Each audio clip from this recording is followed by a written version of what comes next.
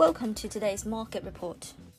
The US economy, the world's largest, is at an inflection point, US Federal Reserve Chairman Jerome Powell said in an interview on Sunday, with stronger growth and hiring ahead, thanks to the vaccine rollout and powerful policy support. However, a resurgence of the virus is still a serious risk, Powell added. US coronavirus cases bottomed nearly a month ago and have edged up steadily since then.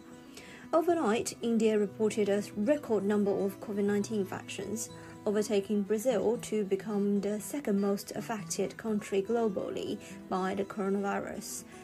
Back in Europe, beer gardens, restaurants with outdoor eating, and the likes of hair salons are set to reopen across England on Monday for the first time in almost 4 months.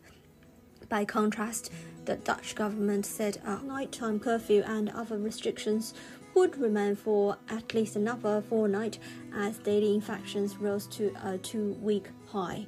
The GBP-USD pair is recovering sharply from the intraday lows near the 113.70 region and climbing back to the daily tops, almost a 75-pip move in the mid-European session. The sudden pickup in the pair has come after the UK economy opened partially today. This includes the outdoor area in pubs and restaurants, hairdressers, gyms, and non-essential retailers, which opened for the first time in several months.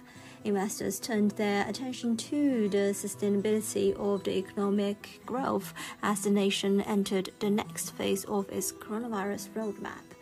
The enthusiasm uplifts the cable and boosted the pair's performance.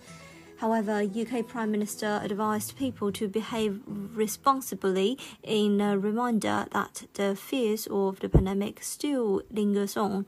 Moving on, black clouds of political uncertainty amid renewed calls for a second referendum on Scottish independence and Brexit structural drag continued to haunt sterling.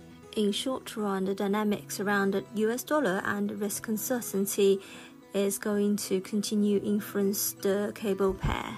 Euro-dollar flirts with the key 200-day SMA in the 118.80 to 118.90 band and looks to reverse Friday's retracement, refocusing instead on recent tops beyond 119 the figure.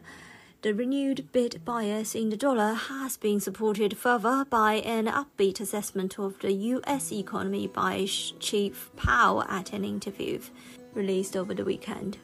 In the meantime, the vaccine rollout in the old continent keeps gathering traction, pari passu with lockdown measures in many countries, keeping hopes of a strong recovery in the region later in the year on the rise.